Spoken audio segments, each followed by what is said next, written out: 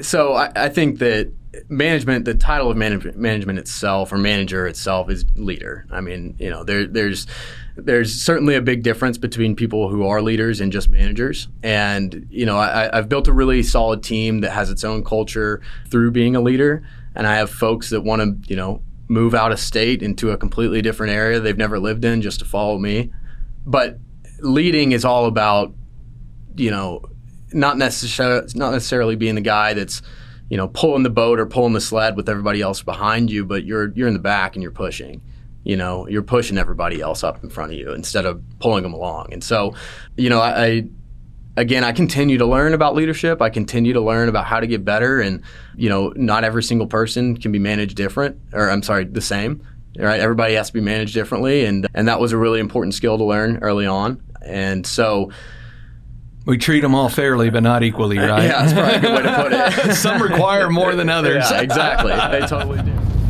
Welcome to Winning Strategies Playbook, the podcast where we welcome business leaders, CEOs, and industry experts to discuss the rise to the top, building wealth, and real estate insights. Here's your host, Jeremy Spann. Welcome to Winning Strategies Playbook. For more information on this show, you can go to myexperiencedrealtor.com. That's experience with an ED. You can click on the podcast button, go and download this episode and other episodes from the different platforms, even listen to it directly from the website. And naturally, if you're looking to buy and sell real estate anywhere on the planet, then you can go to the homepage, click on Find a Trusted Professional, and we will get you connected. Even if it's not here in the Dallas-Fort Worth Metroplex, we'll get you connected with a professional like the Spann Group to make sure your interests are looked after. And you can click on that podcast button and the read more to learn about my fabulous guest. Elliot Bush, how are you doing, my friend? I'm great, man. Thanks for having me. Yeah, thanks for coming. Well, I start every one of these off with a joke, and as my audience has come to probably be able to say this word for word, to annoy my father-in-law, since he said I should do a joke, and now he wants me to stop, and I'm not going to stop. So I thought this one was kind of fitting for the insurance industry, being that you're in the insurance industry. Confucius says, needing insurance is like needing a parachute. If it isn't there the first time, chances are you won't need it again. I didn't want to laugh, but that worked. Yeah, I mean, every once in a while I get a sympathy laugh out of this whole thing. So, well, thanks for coming. You actually work for a company I have a great admiration for, that I do quite a bit of business with that company and you, and that there are three brothers that helped form the company that took it public a number of years ago, Goosehead Insurance. That's right. The Colby brothers, Michael, Mark, Matt. And so we got to meet each other at my foundation, the Cowtown Warriors, a number of years ago.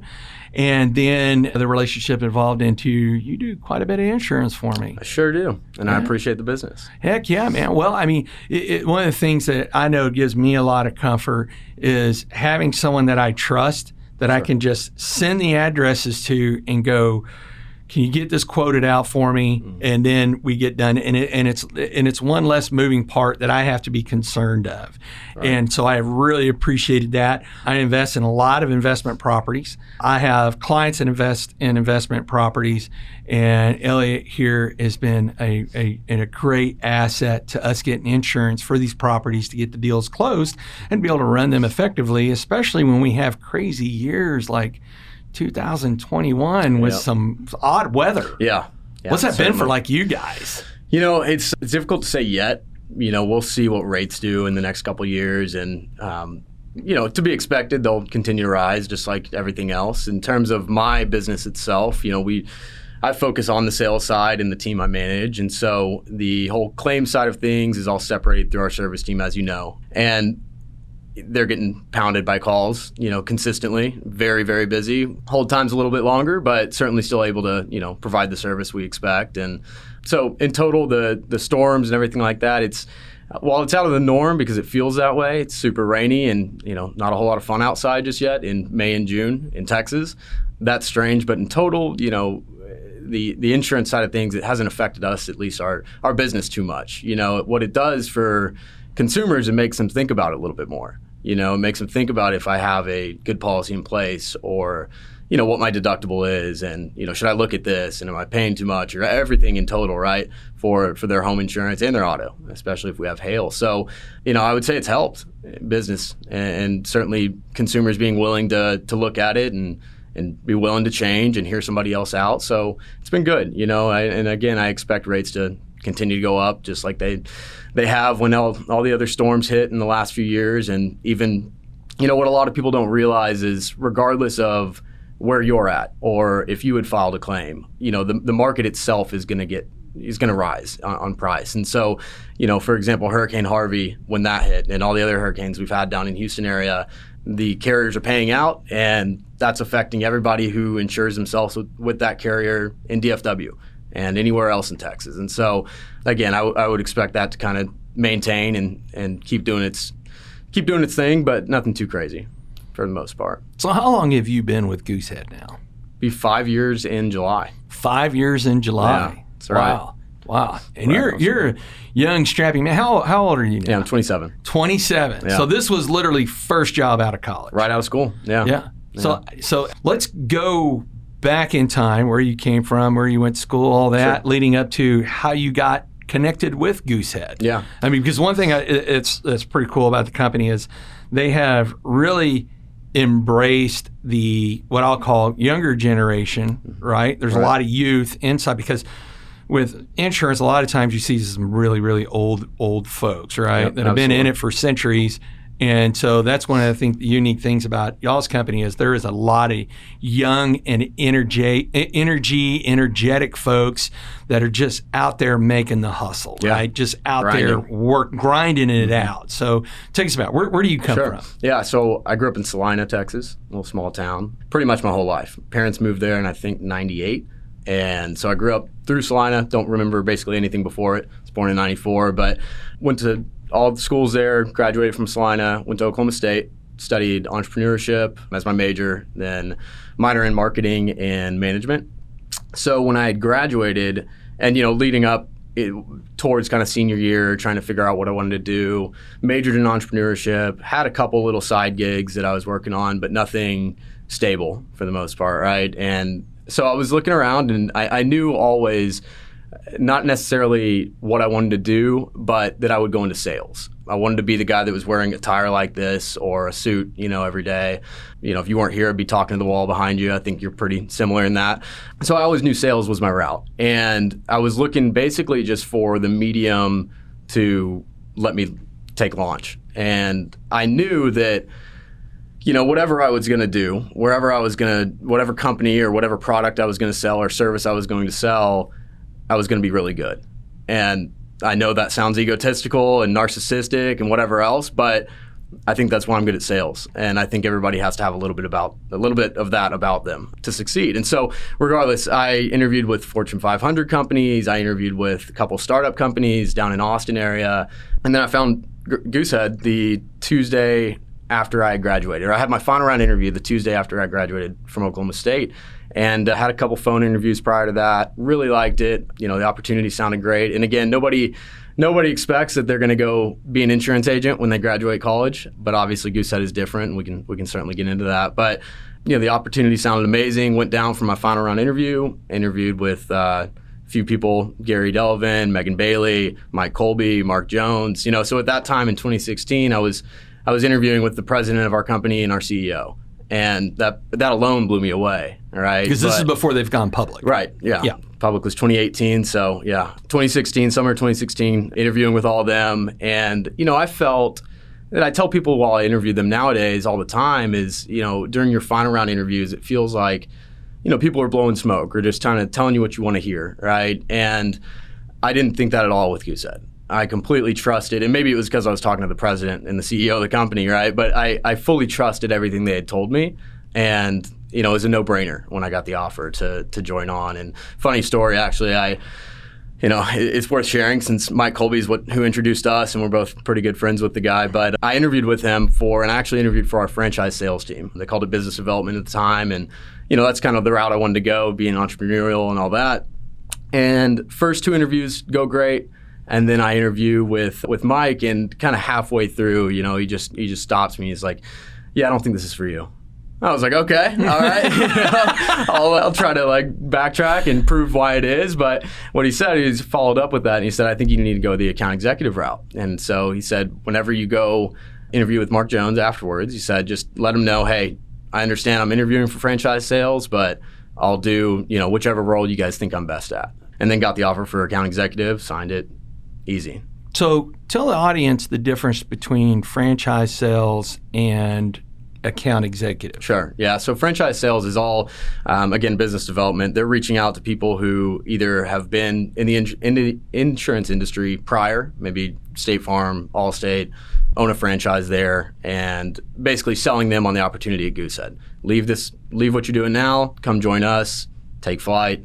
That's kind of how it started. Now, it's not necessarily just people in the insurance industry, right? Everybody kind of, our name's out there. Certainly our IPO went great. Everything's been well since we've been public, so we're blowing up a little bit. And so it's not just the people in the insurance industry that we've reached out to in the past. It's anybody essentially looking to kind of make a career change and do something different.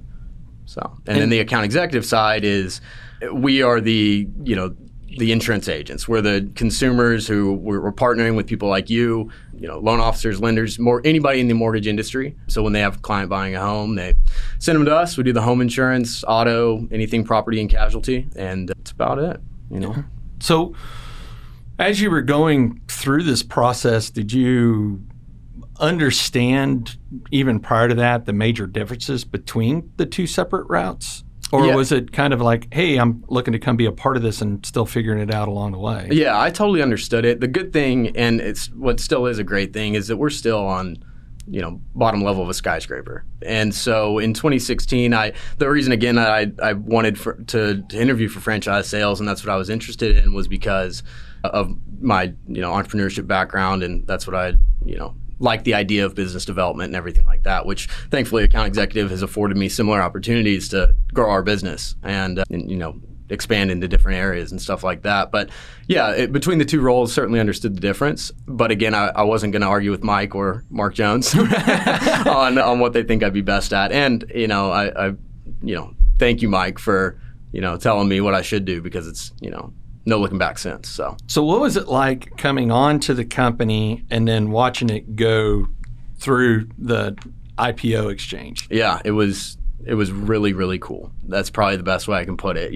And what's crazy too is that MJ, our CEO, Mark Jones, he kind of had this plan all set. Hey, we're going to be in the dark for, I think it was 3 or 5 years that he kind of mentioned this in 2015 or so, right? This is before I was there, but I've heard the rumblings. And so, mentioned, hey, we're going dark for 3 years. No, we're not going to release anything. Nobody's kind of going to know what we've done. We're going to explode in the meantime. And 2015, a little bit before that, was really the time where we found our niche. We found our go-to-market strategy of partnering with lenders and real estate agents. And so I think at that point, everything kind of aligned itself of, okay, we can really blow this thing up. And so we went dark for our 3 years. It was a different time. The office in total was a different time. It was the Wild West of Goosehead. And, then obviously IPO happened. Not much has changed by any means. Let me mention that. It's still obviously fun, vibrant, young, and, hungry. But going through the IPO, I mean, just what a cool day. What an awesome day in April that we IPO'd. And I mean, everybody was sitting around, in our different offices. We were all sitting around the TV, all watching it together, all popping bottles of champagne, whenever we're up ringing the bell. And so it was really, really cool. And it's been a lot of fun since too, just seeing kind of what the investors care about the most and what, we're, shooting to achieve. And the goals seem a little bit more communicated from top down. A little bit more, I guess, important just overall. Hey, this is why we're doing this, for example. And so, yeah, it was just really cool. So when you made the transition to an IPO, did you still have the same access to the executives like Mike and Mark and Matt? I mean, did any of the culture of what y'all had as a company before change at all? Yeah, that's a great question. I would say absolutely not. They're very transparent. They're again, one of the reasons why I joined on was because of the way that they spoke to me, told me what I needed to hear and what it took to achieve my goals and everything like that. And it's all came true, and I thank them for that. But, I also built a solid relationship with those guys. And so I have a lot of other, kind of account executives and people who are, now in management that, along with myself, that, again, we got there at the right time. We got there when our now VP of corporate sales, Gary Delavan, was on the sales floor with us. Our VP of strategic initiatives, Brian Patilla, was my manager at the time. And so, building that relationship, which again is kind of the end all be all to sales, is building a relationship. And that's carried on since. It's been the same. It's easy still to communicate with those folks. It's easy to ask them questions that you're actually truly curious on, and they'll give you a legitimate answer. And so it's fantastic. And that's one of the reasons why, I don't think, and I've said this since I started and got off to a hot start and really started to see what Goosehead could be, that, I see myself retiring here. I don't think there's any other opportunity unless it was to start my own venture, that I would leave for. And one of the reasons behind that is, everything that they told me in that interview process, everything that, and in training, right? Give me the 5 hardest working years of your life and you'll never worry about money again, right? I quote that all the time for some of my new agents. But everything that was, put out there to me and that I was told has come true. All of it's come to fruition. And again, that's because of, the work that I've put in and my work ethic in total, and my kind of mindset behind it all, and my long-term vision within Goosehead and where I want to be in the next 3-5 years, every other year. You think about that, and so that alone is a reason why I'll never leave. It's just been so good, and again, it's everything's come true, right? Everything that they told me, and where do you find that? It just kind of blows my mind that. That I trusted it so much, and as I should, right? And did the work, put in the effort, put in the hours and all my time, and it's all come true. And so now, and I've said this for years too, but in the next 3 or 5 or 10 years, the role that I'll be in may be undefined right now. And I love that. I love the unknown of Goosehead only because I trust upper management and I trust everybody above me to point me in the right direction, like Mike did in 2016 to be an account executive, So, yeah, that alone is it's proven a lot to me about what a company can be, how much, I love Goosehead, right? Like, there's no other way to put it. I love this company. It's been great to me. And yeah, I love the unknown. I love not knowing where I'm at. I'd rather be in a position like that than, hey, in 5 years you get promoted to X and make X amount of money, Yeah. The days would drag on. It'd be boring. And it's really unique to hear from someone in your age bracket that, hey, this is where I'm going to work till I retire. Yeah, right? Absolutely. Even people in my age bracket, right? Look, I've had 3 different careers. Yeah. Well, 4 technically. And, so folks just don't go make an entire career from college to retirement at a single entity like you're choosing to do, or at least plan to do. So there's got to be something really special about a company that even at 22, as you enter it, you go, this is where I'm planting roots. Right. I don't plan on going anywhere. It would have to be something extremely significant to draw me away from here. Yep. And what do you contribute to outside some of the things you just talked about that gives you that reassurance and gives you that confidence? Yeah, that's a good question. I think it's kind of just innate within myself of again, when somebody's been good to me, I want to return that. And maybe a portion of me feels like that. All right, hey, Goosehead's been so good to me, I need to give back and give them my time and continue to give them my effort and whatever else. But more so than that, I think it's just, if I have a long-term mindset about something or a vision of where I want to be or what I want to do, I can see that is that I can reach that within this company, right? So regardless of kind of anything reasonable, right? But I think that I can reach that through this medium. Just like I said at the kind of the beginning, like I was just looking for a place where I could blow up and I could sell any product or service. I knew I could do it. So what's the best place to do it? And so, again, I think it's innate. I think it's my mindset behind it of just the fact that, hey, it's been great so far. There's nothing telling me that it's not. And again, wherever I want to be in the next 3 to 5 years, I can make that happen. Generally at Goosehead, if you present a really good business case for an opportunity that you want to take hold of or something that you want to do, and it makes a lot of sense, you're going to get the green light. And I think, a portion of that is because at the end of the day, we're a young company still, and so they're still learning, and they're trusting us to kind of, the guys who are on that ground level, who are boots on the ground, trying to get all these new agents up and going. They're trusting our thought process and our ideas and everything like that, which, again, in turn, just makes it really nice to be able to communicate that. It's kind of hard to say, but I think really just my mindset, and I think it's innate. And trusting something is kind of how I've always been. It's how you grow up, I guess. But so if I hear this right, is even though it is a corporate environment, it still offers you a lot of autonomy. 100%, yeah, and it has from the beginning. And that's based off meritocracy, and it's based off discipline equals freedom, and all of that. That's like, it's just funny to think about. Back in 2016, you would hear the name Jocko Willink throughout the day, time and time again, and extreme ownership. And MJ used to say all the time of if they did a case study on our culture, they wouldn't know what to say. It's just kind of started its own, and it's based off servant leadership and extreme ownership and discipline equals freedom, and all of these things combined. That's truly how we operate. And so yeah, that's so. What was it like being 22, fresh out of college, and seeing the brothers, who are literally almost, if at less than a decade older than you? Yeah. Right? Mm-hmm. I mean, that's got to set some sort of tone in your head, I would imagine, of going, man, these guys are not much older than me. They haven't been out here in the world much longer than me. Mm-hmm.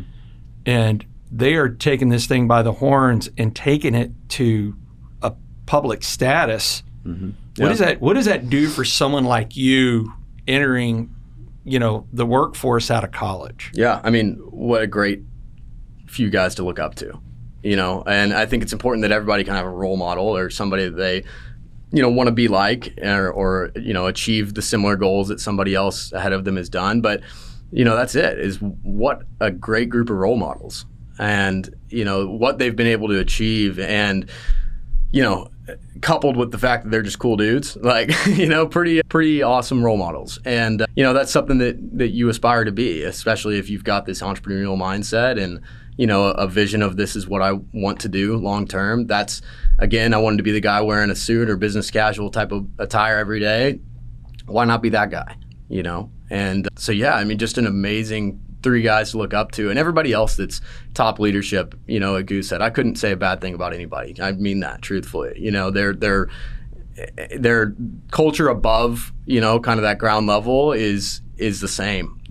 They're all really great friends. They all truly care about each other, and that's where this all started. That's why we operate the same way as account executives and sales managers and office heads and everything else, is because that's what we see. And so, they've developed that culture, and it's just trickled down. So again, yeah, just great people to look up to.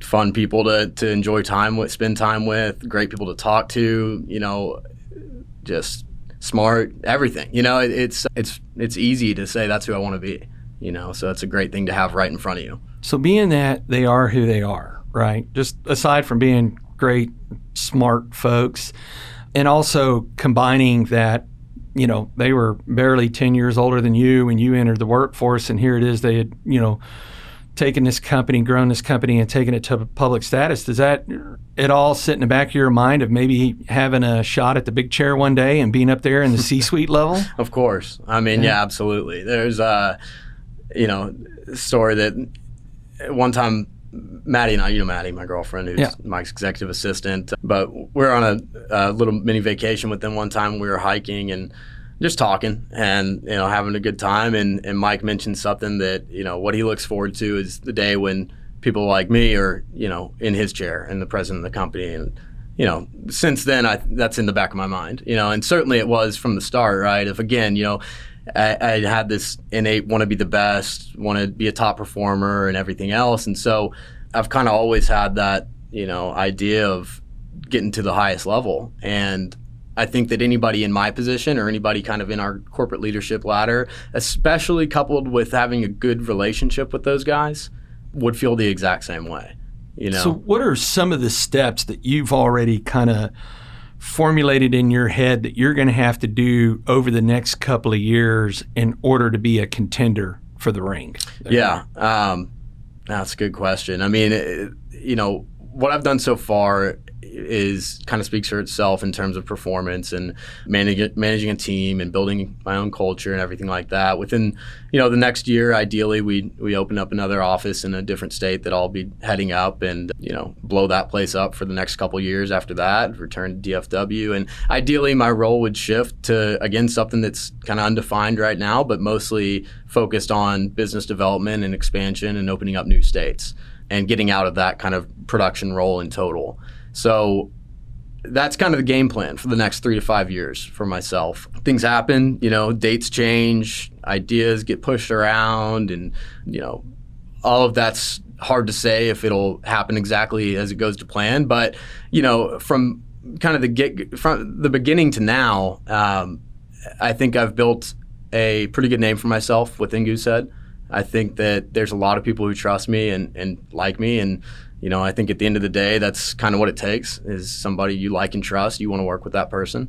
And, moving forward, it's just keep doing what we're doing. Let's blow it up even more. Let's try something new. Let's, get out to a completely different area that hasn't been done and prove that, we can do this job anywhere, and we can be the best at what we do anywhere. And again, that's what it's going to take if Goosehead's going to be number one. So is higher education somewhere in that journey for you as well? Not necessarily. I thought about that before I graduated, considering MBA and moving into a situation like that. But, I thought to myself that, again, if I find the right place and I take it and run with it, then there's really nothing stopping me. So that's not necessarily. I haven't really considered it since. It's been a pretty good ride without it. Yeah. And so, certainly something to think about. But, I look at the journey of some of these folks that are, ahead of me in Goosehead and these top dogs, and I don't necessarily think I need it. It's probably the best way to put it. Okay. And so naturally, when you're elevating through things, you're transitioning more from a managerial perspective to a leadership perspective. Yeah, so absolutely. what are some things that are on your horizon that you want to either go engage, do, learn, practice, or whatever in order to hone in that ability to become that leader? Does that question make sense? Yeah, I think so. Yeah. So I think that the title of management itself, or manager itself, is leader. I mean, there's certainly a big difference between people who are leaders and just managers. And, I've built a really solid team that has its own culture through being a leader. And I have folks that want to, move out of state into a completely different area they've never lived in just to follow me. But leading is all about, not necessarily being the guy that's, pulling the boat or pulling the sled with everybody else behind you, but you're in the back and you're pushing. You're pushing everybody else up in front of you instead of pulling them along. And so, I continue to learn about leadership. I continue to learn about how to get better, and not every single person can be managed the same. Right? Everybody has to be managed differently, and that was a really important skill to learn early on. And so we treat them all fairly, but not equally, right? Yeah, that's probably a good way to put it. Some require more than others. Yeah, exactly. They totally do. And others, some are way more receptive to criticism or constructive criticism than others, And so you got to definitely be able to kind of change your tone and just how you speak to somebody. And words can mean a lot, especially to somebody right out of school who's in their first year of their career that's going to be long term, And so, moving forward, kind of on the horizon, I mean, I'd certainly I really like getting involved on kind of the lower level of folks who are just joining Goosehead. Because again, the story that I've told and what I've shared about why I'm still here, about why I joined, is powerful. and what this company's done for me. That's powerful. And I think that if a lot more people knew that, who have interviewed with Goosehead or who, have considered the opportunity, or maybe who haven't even considered the opportunity at all, if they knew that, they'd join on immediately, And so I really like getting involved on kind of our recruiting side, and I've done a lot of that, since 2018, consistent interviewing, career fairs, stuff like that. But we have a leadership development program that's always been really, really sound, and I'd love to be a part of that and whatever else. But that's the thing at Goosehead is the opportunities are just afforded to those who deserve them. And so that's one thing that for me right now, it's while I have kind of this waiting game of if we're going to go elsewhere, it's let's just be the best at what we know. Let's be the best at what we're doing right now, and the opportunity will come. And that's how it's always been. And so that'll shift, right? That'll always change. It'll be something else that we need to be the best at to, get the next opportunity. But right now, that's the main focus. So you mentioned that, this team you've established and the culture you've established with it.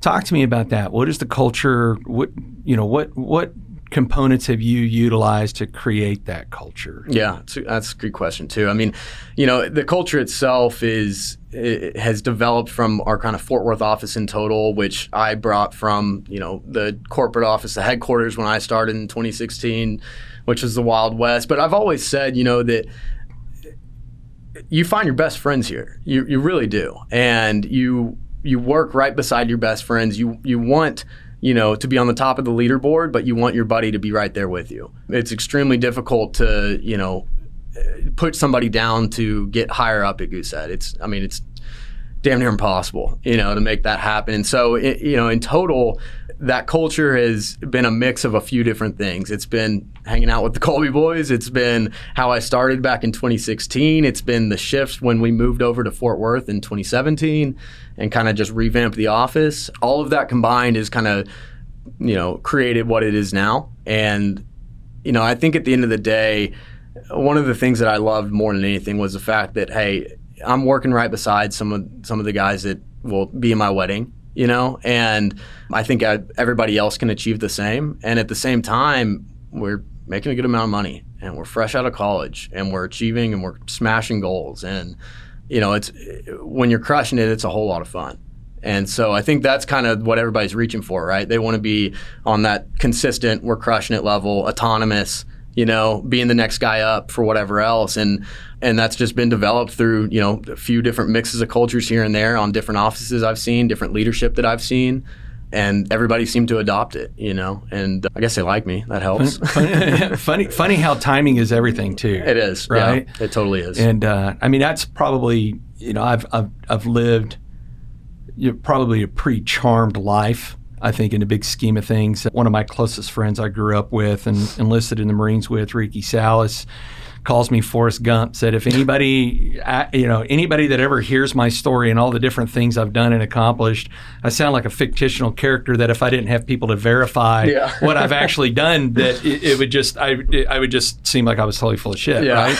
And then, which my wife will tell you that I am, but people just go, man, and they go, well, how did you do all this? And I said, man, I just happened to be at the right place at the right time. Yep. My entire life, and I don't know why that's worked out. I don't know what has caused that, but it's been very beneficial to be at the right place at the right time. But also, you can be at the right place at the right time and not recognize the opportunities. 100%. Where it wasn't the right place and right time because you didn't seize or recognize those opportunities, right? Yeah. And certainly that's one for you. And the reason I bring this back at full circle is when you and I had met at one of the Cowtown Warriors balls.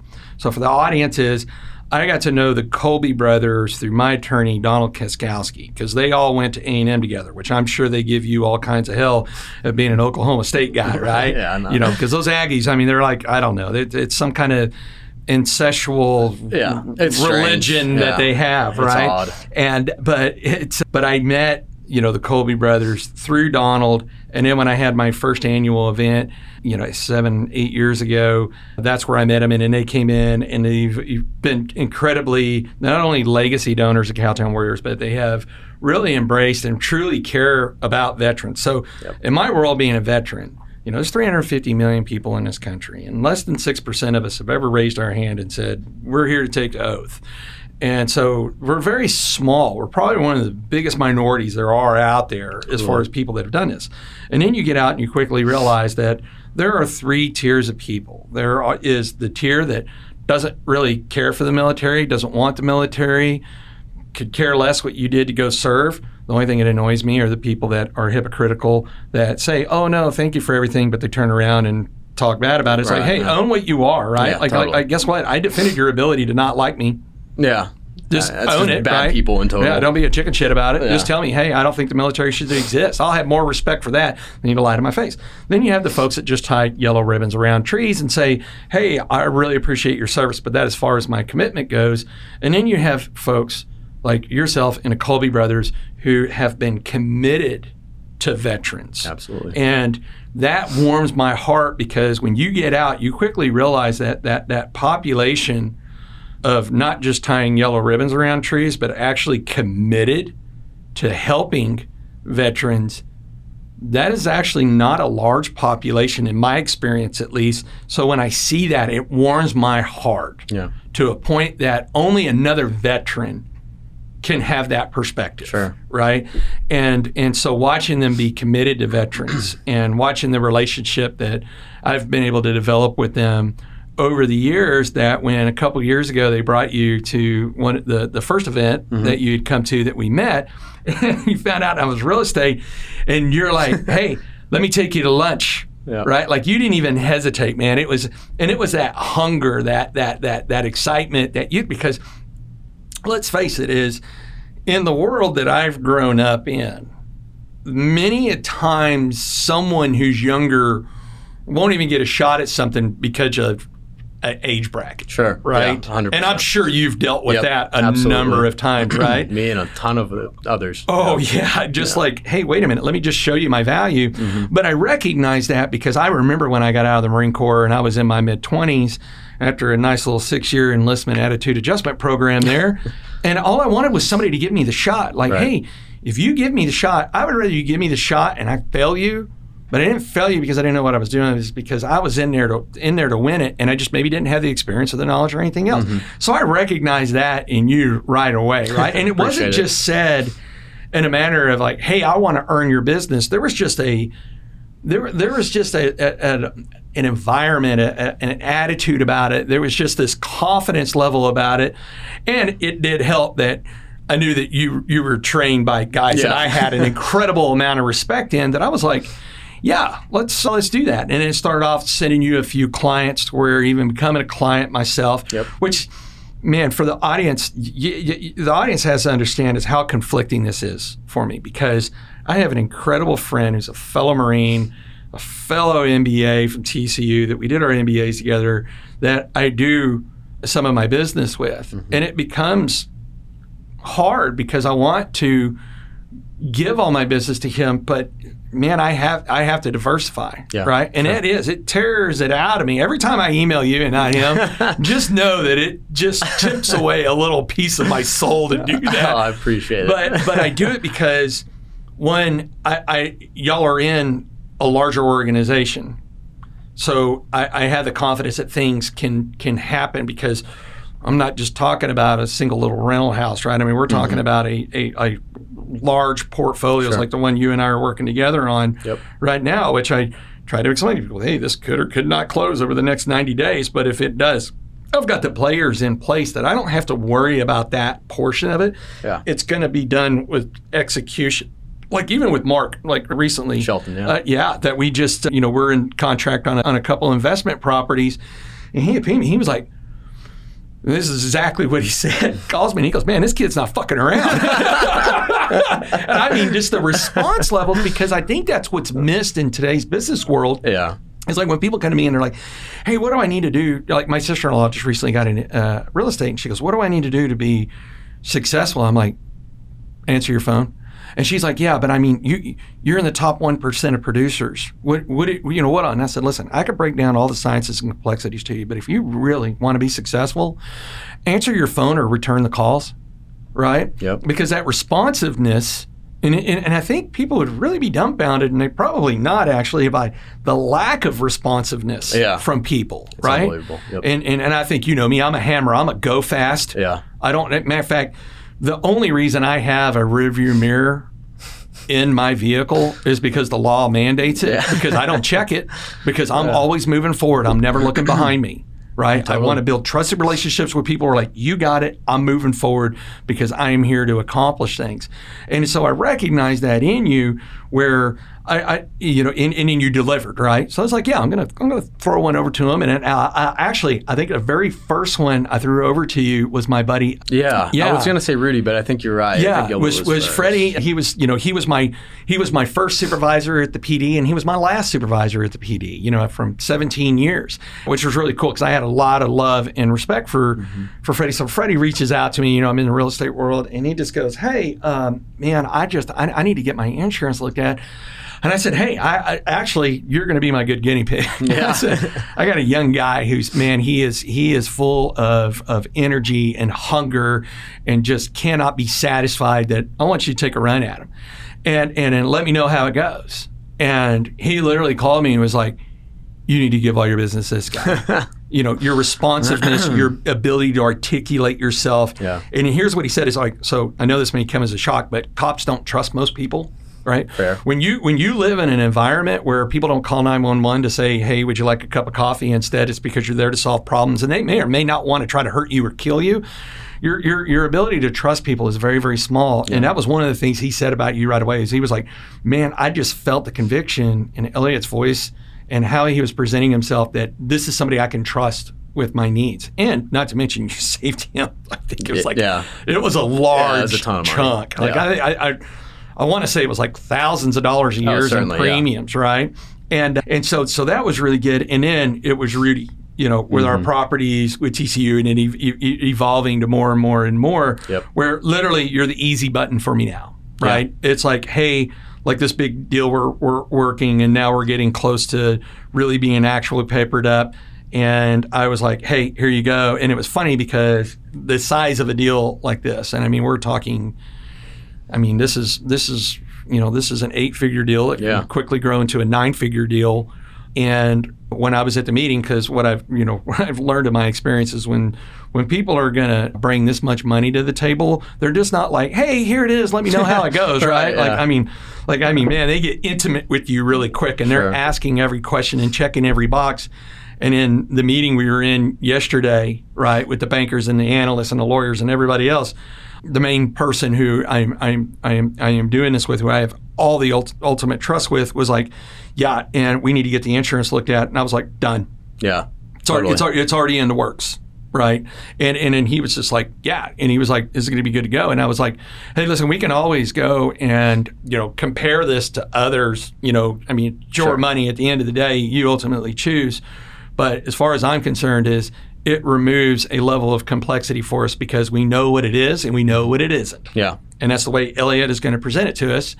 And just like with Mark's deal, right? The first one came through and I was like, okay, what else could we do? You sent options and we're like, we can do A or we can do B. And we were like, we like B. Let's get that in play. And then we're moving along. And that section's done. Yeah. So someone for your age bracket to be able to execute on that level is not only refreshing for me to see as someone that's been on this planet for almost half a century, but it's also really cool to watch because I wish somebody would have entrusted me, at 27, like I entrusted you. Yeah. Right?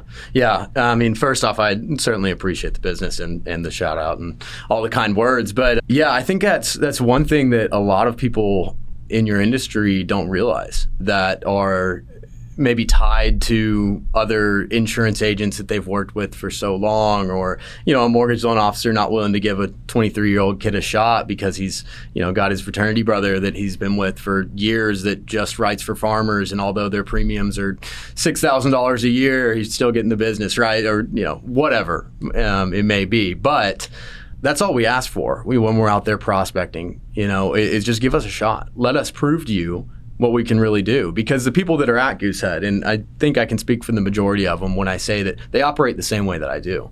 And, again, that comes with growing up in Goosehead. That comes with the just like, I didn't have any long-term career or anything kind of set before me prior to joining Goosehead. I grew up in Goosehead, which, was a great way to start my career and great way to kind of learn the basics of business or whatever else. And now, even beyond. But, the majority of people work that way. And so it's just, it can certainly be frustrating for us to reach out to people that are in the mortgage loan officer industry or the home buying industry in total. And then, they're not willing to give us a shot because they're tied to what they have. And it's just, man, if you just gave us one opportunity to earn your business, we'd prove to you how fast we are, how competitive we are, and how nice it is for you to say, wipe your hands clean, the insurance is going to be done. Just like you said, it's like, I just want to be an extension of their process. I just want to send the insurance to me. Just know that if you send it to me, it's going to be taken care of. And that's about it. And so, shout out to the ones that I work with now that, have been willing to give me a shot when I was young that I still work with 5 years later. Yeah, and so what's really funny is I've got a second home up in the mountains in Pagosa Springs, beautiful views. There's a Pagosa Peak. This last summer, Laura and I were walking around a portion of the town, and I'm walking through and I see this little sign of a Goosehead insurance and little 2,000 population Pagosa Springs. I take it, I send it to what I call the Colby trifecta. I've got a group thread with the brothers that we all harass each other on, and I was just like, man, this is great that even in places like Pagosa Springs, I'm seeing this there, and I think that's a. It's one thing if you can go to a major city like Fort Worth or Dallas or New York or whatever, and you see, a sign, right, of that. But knowing these guys, for so many years and watching them develop a company that you're even in places like Pagosa Springs, just you get there because you've built a trusted brand that is extending itself to even the smallest communities out there, right? And there's just something very, very cool, like the word you use, cool about it. But it was just, man, I don't even know the right words to use for it. But when I saw that, and of course I took a little selfie and I sent it to the trifecta there, and I was just like, man, I see this, and it's just a demonstration of success, right? And that growth and how to get there. And it really just speaks volumes, to that. And, and it's having that trust, right? And for me, personally, it satisfies so many buckets of, I trust that it's done. I trust that you're getting things done. I trust the brothers. I trust the company. I trust Mark. I trust all the elements that are involved. But on top of that is I want the money to go there because you guys don't just say, I'm tying a yellow ribbon around the tree. You guys have put your money where your mouth is to support veterans that I'm like, that's who I want to get my business. Not only because of all the trust and business acumen and everything else, but that these guys actually really, truly put their money where their mouth is to support veterans. And that means a lot. You care, right? Actually care. True. And, because I get a lot of times when people are just like, man, I wish I would have served or regret not serving. And I'm like, man, look, out of 100 people in a room, 6 have ever done it. But here's the reality of it is out of 100 people in a room, only 1 is actually it's larger. Actually, it's larger than that. Hold on. I'm going to do some math for Marines on a calculator real quick because all right, so 350 million. All right, so 350 million people, right, times 0.06, right? But so actually it's more than that. It's like, I don't know, math for Marines, but you would have to have like a 1,000 people in a room where maybe 1 was active duty. Maybe it's 10,000, whatever the number is. So that number is so small that I tell people, I'm like, look, even if you wanted to, you might not have the opportunity to because there's not that many people that the military can have on their books, right? But it doesn't mean that you can't be intimately supportive of the folks that do provide us these freedoms, which, is, it kind of hurts my heart over the last, couple of years to watch things going on in this country where people are kind of, bagging on the military. Yeah. And I think they've had it so good for so long that they take it for granted of, hey, by the way, the reason you get to do what you do on a daily basis is because of folks like myself and other active duty folks and reservists right now. And by the way, is look, you call it what it is, right?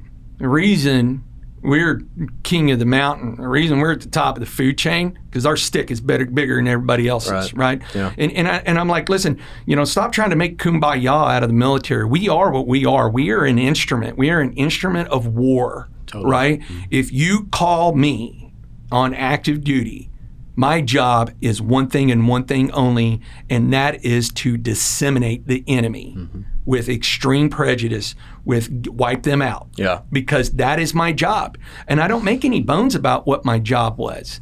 And I don't have any regrets or apologies for what my job. Did my job involve me to do a lot of very unpleasant things? Absolutely. But I was willing to go do violence on behalf of 350 million people so that way they could wake up safely at home. Yeah. Doesn't mean they have to agree with how I carried it out or what I went to go do, but they get to do that because I was willing to do that violence on their behalf. Yeah. And I think people forget that. They're like, hey, thanks a lot, blah, blah, blah. And I'm like, do you really? I mean, what do you think they do in boot camp? Like, hey, let's teach you how to sew. No. So they're like, okay, here's discipline. This is a weapon system. This is how you use it effectively. And if you don't use it effectively, then the guy you're shooting at is going to kill you. And you don't want to get dead, right? Yeah, yeah. And so to see folks that really understand the concept of what that is really does warm our heart, because it's hard to come back from an environment where we knew that we were there to be violent. Right. I mean, that's what it is. We are there to be violent. Of course, win hearts and minds and all that. But guess what? When lead starts flying, we're there to be violent. Yep. Right? And we're there to be more violent than the other side, because if they're more violent than us, that means they win, and that means we're speaking other languages in this country. And so to come back from something like that comes with baggage. Sure. Right? Absolutely. And then when it comes with baggage, to have people that intimately care about you and your success makes all the difference in the world. Yeah, I mean, it's frustrating for somebody to see people not care, and just like you said, I think people forget and they don't realize, kind of what you guys have been through. And certainly I can't put myself in your shoes, but, it's extremely frustrating for people to not care and to just, think that you guys, I don't know, just not care flat out, is really the main thing, or to go beyond that and dislike the military or be hateful towards them or whatever else. You guys are the reason why we're afforded our freedoms. And, I think a lot of that, you can talk about the U.S. culture nowadays or world culture in total all you want and how strange the media is and everything else. But, I bring a lot back to how somebody was raised. And I think that's why I'm the person I am today. My parents called me a week or two ago, and my parents are great people. I mean, just fantastic folks, total hippies, but fantastic people. I got a house in Colorado. I'm familiar with hippies. Yeah. I mean, they met when they both worked at a record store, and my dad was in a band. So they're total hippies, but fantastic people, caring and just great people. There's no other way to put it. And so they called me. Like I said, a week or two ago, and they had been watching some just ridiculous reality TV about, some kids who were, just shitheads, and they were, I forget exactly kind of their words, but basically that. And, they didn't want to grow up or provide for themselves. They'd been, cast into this money or whatever else. But they were like, we just want to thank you and tell you how proud of you, we are that you turned out to, be self-sufficient and find a great career and be able to, do all of this and just be a good person. And, I turned it right back around and I said, it's because of you guys. It's because of how I was raised. And I hold a lot of weight on that. And certainly people, not everybody has the exact same opportunity to kind of get out of the gutter of, where they were raised, or maybe they were dealt a bad hand or whatever else. But, it comes down a lot to how you grew up and how you were raised. And those are the type of folks that you can kind of identify fairly quickly within meeting for the first couple times. This is a good person, just flat out a good person. They're kind, they're caring, they work hard, they shoot for their goals, whatever else. And I put so much towards that. And, the Colby boys, though, they were raised in a great household too. And they were raised to be, just self-sufficient. They were raised to just understand what they could be, and that they can shoot for the stars or whatever else, and know that they can just run with it. And of course, everything else being kind, caring, and just cool dudes. But I just put so much towards how somebody was raised, and I tie that back to folks are raised nowadays to maybe not care about the military or not care about our veterans or whatever else, and it just frustrates the hell out of me. It doesn't make sense. And my grandpa was a veteran, and he served, and I have a great relationship with him, and that's certainly probably one of the reasons why I care so much and want to do more. And I'm one of those guys that I wish I would have served. It's something I thought about a long time whenever I was in high school and about to graduate. I thought about it a lot and ended up not doing it. And so, now I have the opportunity to provide and help and, do everything that I can to show my respect and, how much I appreciate everything you guys have done and went through, and especially for the folks who aren't here. Yeah, and you said something that really rings on it, how you were raised and, the Colby trifecta, humble beginnings. Yeah, exactly. These guys are extremely successful, but, they grew up in an 1,800 square foot house with another fourth sibling, right? Dad was a police officer, they're really like three. I always joke, say, man, you guys are like three best friends instead of three brothers. They're just, the relationship that they have. Mm-hmm. And it's really funny, speaking of your girlfriend, Maddie, is, not only, do I text with these guys and we talk, here and there and, and even do business together, whether it's real estate or whichever else, or the charity is I call Maddie, I think it's been in the last 2 or 3 years. And I said, hey, I need to get on Mike's schedule. And I need 15 minutes of his time. And she was like, I figured that you had his cell phone number because you guys are such good friends. And I said, well, I do. But, when it's just playing grab ass, a few minutes here, a few minutes there, talk about this, talk about that, talk about whatever. If we connect, we connect. If we don't, we don't. But when it's something of a serious nature, and I know how busy Mike is, I want to respect his time. Mm-hmm. And then she was like, wow. She goes, man, do you know how many people don't respect his time? And I was like, no, if you want to establish a true trusting relationship with someone, respect their time. Because one of the things that I know I have learned, and I know definitely they have learned, is if you don't control your time, someone or something will for you. And I know that Mike has always appreciated that. And that if he sees me on his calendar that day, that it's not spam calling to play grab ass, it's like, hey, he's got something that he needs to talk about. Right. And it just builds that mutual respect that we have with each other. And that's one of the things is like, I was having this conversation, I don't know, it's probably 3, 6, 9 months ago. And I was talking about this and somebody goes, why would you need to schedule an appointment with someone that you're very close with? And I said, why would I not? Right? Like, I am trying to demonstrate that I have that much respect for them. Yeah. Now, does that mean if I call Michael Colby right now and he's not in a meeting that he wouldn't answer? No. As a matter of fact, you want to give him a ring? Let's do it. Let's just see. Yeah, what time is it? It's 11:30. They may be in the town hall. Yeah. Let's see. Let's see if he answers. And then here's what we're going to do. We're going to leave him a voicemail. I'm violating everything. Violating everything that I just said. Right? Exactly. I'm violating everything I just said, just to see if he does it. Right. And the audience right now is probably like, what the hell are they doing? And of course, right about now, he's going, okay, it's 11:30 on a Thursday. Span's either calling me for some really bad news or he's calling me because he just heard it. All right. Nope. I'll hang up before that puts Michael's number out there. Yeah. And I'll just tell him, say, recording. All right. Recording with Elliot right now, and we thought we would call you in the middle of the show. Call back before we finish if you can. If not, catch you up later. And so Anyhow, I think that'd be funny if he does call back and be like, "Are you still recording right now?" But it is important. But there he is. Hey, hold on a second. Okay, Michael, we're in the middle of recording my podcast with Elliot Bush, and I was talking about how much I respect your time and usually get on your calendar, but I was like, hey, in the middle of the show, why don't we just call him and see if he'll answer? Yeah, you got me at a good time. I'm just driving over the Bay Bridge to downtown Miami for a meeting, so I got a little bit of time. Nice. Well, good. We just wanted to see if you'd answer. We're going to get back to recording the show here.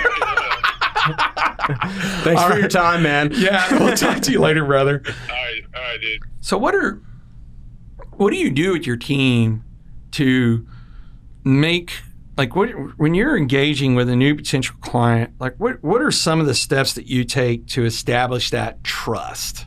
With a potential referral partner, is that what you're saying? Yeah, with somebody that comes in and says, hey, we need to get some business your way. Yeah, well, it's always us going to them. But first off, our product speaks for itself. We know we're the best at what we do.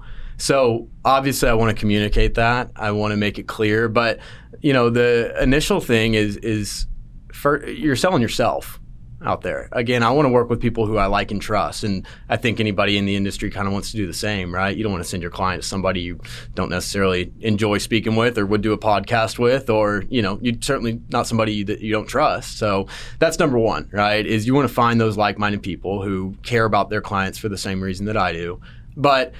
And essentially just sell yourself to those folks. But more so than anything is, I want to see what I can do to help them. I want to, make it very clear that my pitch to you is to be an asset to your business, is to be an extension of your process. So again, that, once you send me the insurance, it's done, right? I really want to be an asset because I promise you what I'm telling you that we're capable of, what I'm telling you that we can do is no bullshit. It's legit. It's been proven time and time again. And, it's how can I help grow your business? And if that's simply just being really, really good at, response time and pricing or whatever else, great, we can do that. If it's sponsoring events for people because you want to build a bigger network of realtors or whatever else, and fine, we'll do that, and so it depends, right? It depends on what they truly care about. It depends on kind of what their goals are, and that's something that, early on within the conversation, I want to get that across is whatever your goals are, I can help you achieve them.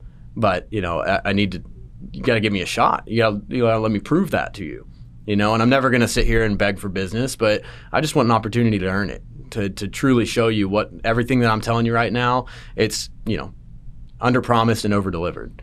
And so that's probably the biggest thing is, again, figuring out their goals, figuring out how we can help and be an asset, and then just following through when the time comes, is proven that, hey, what I told you was real. I'm the best insurance agent you've met. And my team's the same way, right? We all operate on that same way. We've got the best technology in the industry. We're the fastest brokerage you've ever worked with. We're going to be likely going to win on price 90% of the time. But if we don't, it's because, we're better on coverage at this aspect or that or whatever else. And so that's the initial pitch, right? It's just kind of figuring out what we can do to help. And it doesn't hurt that you're highly competitive. That doesn't hurt at all. Right. Yeah, so as a matter of fact, I lay down a challenge for you. Okay. So as you know, the Colby Brothers were my very first episode when I first started the show. And to date, the most downloaded episode. Nice. So when your episode drops, all right, bring it on. You gotta make sure that this thing gets downloaded and more views than theirs. Yeah. Just so that way you can show up, drop a mic, not even say a word, turn around and leave. And when they go, "What's that for?" You go, "Ask Span what the numbers are." That's it. We'll do that. I'll do exactly that. They got a healthy respect for that. Yeah, totally. Oh yeah, they're going to be like, "Oh yeah, well, we're going to tweet this out." Yeah, for sure. So when did you meet Maddie, and how did you meet Maddie? I met her through work, 2016, walking into Goosehead. I was like, who the hell is that? Yeah, exactly. So, and we commingled often with just kind of service and sales group at the time back in the day. And, we would just be up on their service floor hanging out, bringing them cookies so they could send us leads, if we didn't have anything else. So, we knew each other, we knew of each other. We talked here and there, but met her through work, went out on a few dates back in shoot, I guess it ended up being 2018 when we really started kind of getting serious. Yeah, because we're 3 years in now. Mm-hmm. And we, dated for a little bit, took off, ended it for a little while, and then hopped back on the train. And yeah, been with her since. But Yes, Maddie, if you're listening to this, he just referred to you as a train. So you really have really hit the lottery here. You came onto a company when it was really developing and going through the stages of going public, working with some of the best people that I have the utmost respect for on the planet. You've been able to, at a very young age, have an incredible amount of autonomy to be able to have a long runway of growth and ascension. You met a total smoke show who is just as nice and as sweet as can be. Great person.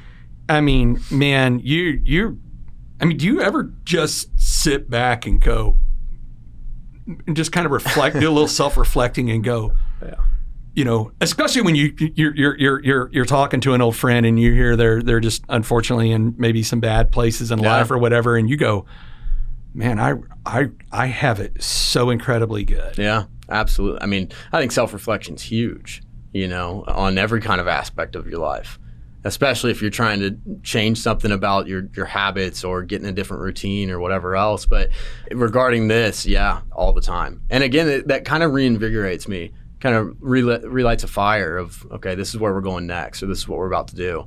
And I think it's super, super important, and I do it very often. Kind of remind myself how I felt when I first started Goosehead, how I feel today, never forget kind of those initial first year and what I've learned since. And I was talking to Maddie last night, and I was like, should I prep for this thing? Tomorrow. I was like, I think it's gonna be pretty easy to just have a conversation with Jeremy. But I was like, should I prep for this? Kind of thinking about it a little bit and thinking about just insurance in total and my runway and kind of what I've done and look forward to doing next. And I thought about insurance for a second, and I was like, man, I just know a hell of a lot about insurance. Yeah. I was like, so it's kind of a strange thing, to just be so in depth on one certain subject and everything else. But yeah, man, I self-reflect often because I think it's really, first off, it's really important, but more so than anything, it just, again, reinvigorates me and proves to me that I'm right where I need to be. And then again, I did hit the lottery. I think you're right on that. And I thought about that really early on when I joined that kind of early on when I was like, okay, I love this,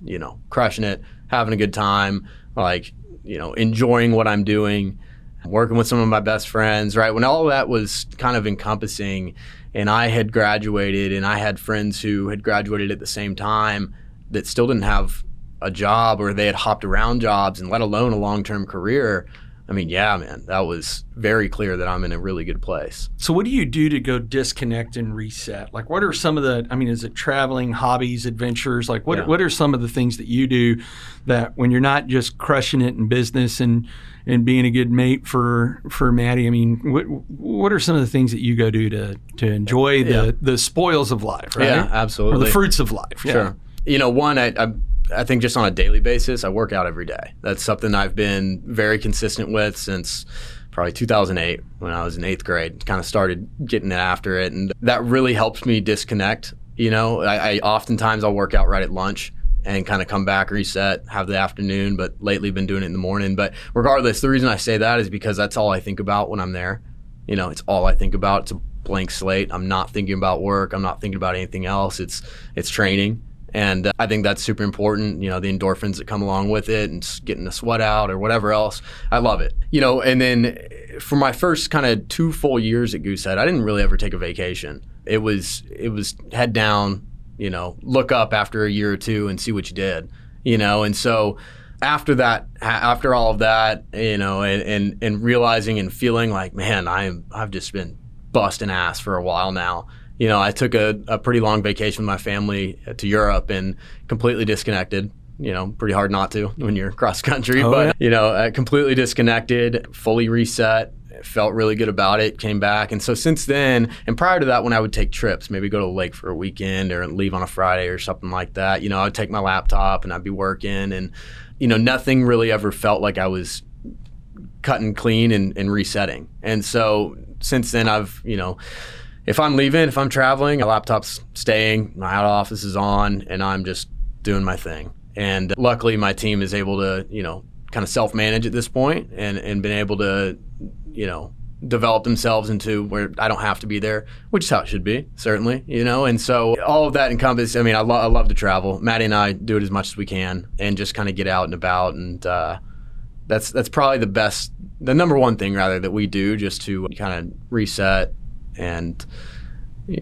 enjoy the fruits, like you mentioned. So definitely that. There's nothing else that obviously we play a bunch of golf, but that's nothing too different. That's still a lot of business at times. So got a tea time after this. So all right, hey, perfect. Yeah, well, let's get you to that tea time. If you had to go back in time, which is actually only 5 years ago, now that I just really did the math on this, or 7 years ago, and talk to 20-year-old Elliot, right, and say, hey, man, either do or don't do this. If there was that just one nugget that 20-year-old you would listen to 7 years ago, what would you go back and tell yourself, knowing what you know now this far in the journey? Yeah, I know you'd mentioned that you're going to ask me this question. I've been thinking about it since, and it's regardless of how long ago it is, it's kind of difficult to answer. I feel like I've been a good person. My life so far, I've been kind, I've been caring, I've worked hard. I've done good, and I think probably the only reason I've ever caused myself stress is that I'm impatient. So I tell myself to be patient. I would tell myself to trust it, to know that it's all going to work out. Focus on what's in front of you, control what you can control, and don't let the other, all the other shit matter. But just be patient. That's, again, I think that's the only reason why I've ever stress myself out, is like wanting something quicker or trying to achieve something faster than is even possible, or whatever it may be, right? But yeah, that's my answer, is just be patient. That's great. So people want to learn. I got people out there right now that are saying, hey, I need Elliot to be my insurance guy. How do they reach you? How do they get in touch with you? Yeah, absolutely. So I'll have my contact info with you so that you can send it. But Elliot Bush, which is Elliot is 1L 1T, so ELIOT Bush, BUSH, like the president, at goosehead.com, GOOSEHEAD.com, 214-838-5477. If for anybody unaware, we are the largest independent brokerage in Texas. We shop the market with about 30 different carriers. I'm going to find the best price for the most amount of coverage. And what a lot of people don't understand, just to plug this in real quick, is that all of these carriers, they have certain niches that they want. They have, a client that they want to have. And if you don't fit that niche, you're overpriced. You're overpaying, or your coverage is lacking in order to get your price lower. So by shopping 30, you're going to find the option that is legitimately right for you. So yeah, there you go. Well, and just in case you were driving or busy or missing it, you can always go to our website, myexperiencedrealtor.com, experience with an ED. Click on Elliot Bush's episode, read more. We will have the email, phone number, contacts, and everything else. That way you can get directly to them. And as always, click on the homepage button, go down to Find a Trusted Professional if you're looking to buy and sell real estate anywhere on the planet, so we can make sure we get you with someone that you can trust. Thanks for coming, brother. Man, Appreciate it. I appreciate it. A lot of fun. Have you done these before? No, first time. All right. Yeah.